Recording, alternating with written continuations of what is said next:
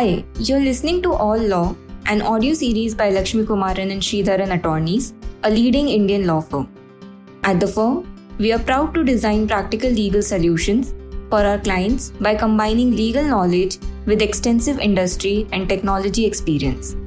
This podcast series is a part of our knowledge sharing initiative where we discuss notable legal developments and analyze their business implication.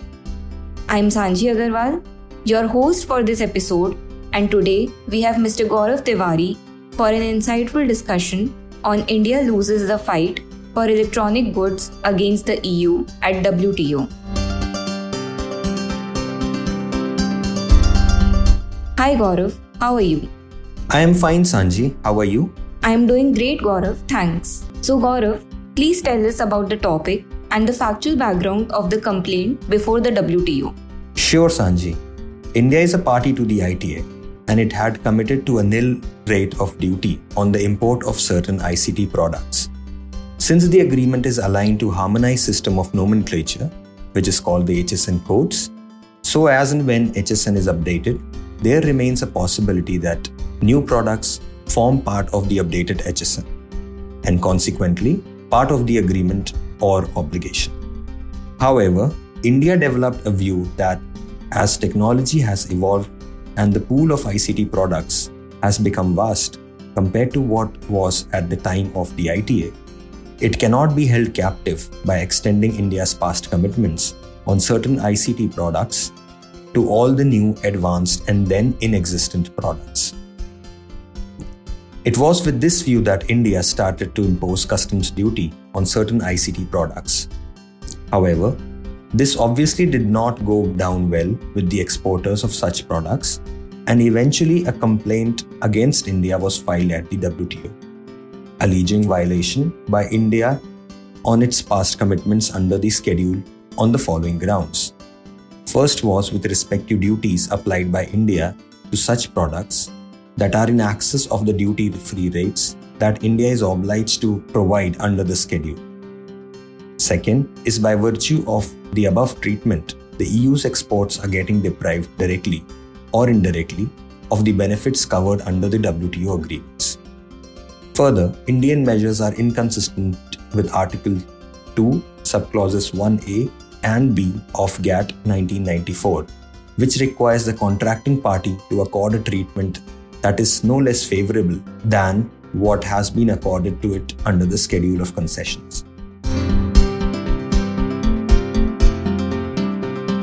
Thanks, Gaurav, for making the topic clear for our audience. Can you please give some context of the error in the HS transposition exercise that was claimed by India?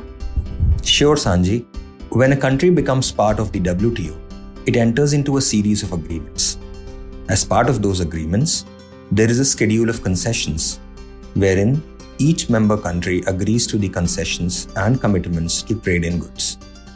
This schedule is linked to the harmonized system of nomenclature, that is the HSN codes, which is a multilaterally agreed system of classifying goods for customs purposes and is administered by the World's Customs Organization.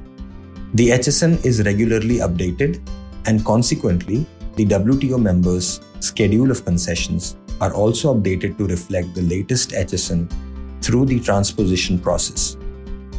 Besides, India is also a part of the ITA, which is the Information Technology Agreement, wherein India agreed to concessions on certain ICT products.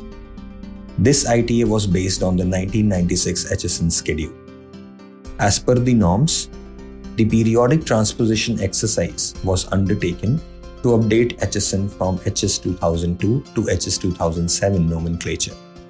In India's case, the exercise was performed by the WTO Secretariat on India's behalf, and the draft was communicated, approved, circulated, and finally certified in August 2015. Later in September 2018, India requested rectification of the errors in the HS 2007 as it included certain products in 0% duty rate against the intended unbound rate. India sought rectification on the ground that certain products, which was about 15 tariff items, do not form part of India's original tariff commitments under the ITA which were included during the transposition exercise. Thanks, Gaurav. So, what were the key issues on which India requested a finding from the panel?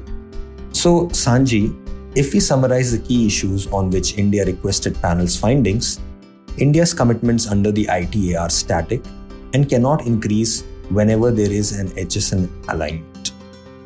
Goods that came into existence after the ITA was entered into cannot be included in India's ITA commitments or its WTO schedule. The WTO Secretariat did not notify India on the possibility to change in its commitments concerning the disputed tariff lines. India considers the changes to tariff bindings as an error of fact, which invalidates its consent to the treaty, Schedule of Concessions, according to Article 48 of the Vienna Convention on the Law of Treaties.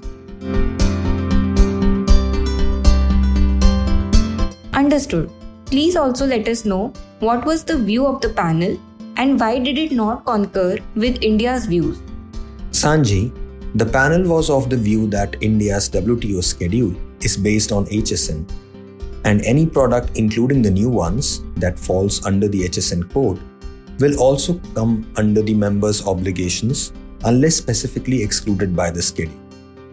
The panel ruled that India acted inconsistently with Articles 2, Clauses 1A and B of the GATT by applying tariffs in excess of its tariff bindings in its WTO Schedule of Concessions, thereby nullifying or impairing the benefits accruing to the EU under the GATT. The panel hence recommended that India brings its tariff treatments in line with the schedule wherever not done. There were three main reasons why the panel disagreed with India's arguments. First, the panel found that it was India's Schedule of Concessions that was the key covered agreement in question and not the ITA. Also, the EU has not claimed inconsistency vis-a-vis the ITA, but with India's obligations under the schedule. Second, although the commitments do not stem from the ITA, the panel still examined whether ITA commitments were static, as claimed by India. It held that the same is dynamic and ever-evolving to cope with technological advancements. And third, the WTO Secretariat had already informed India and circulated the transposed schedule with HS 2007 changes in India's comments. Therefore, it cannot be said that the Secretariat had failed to flag these issues to India. Rather, India contributed to this alleged error by its conduct.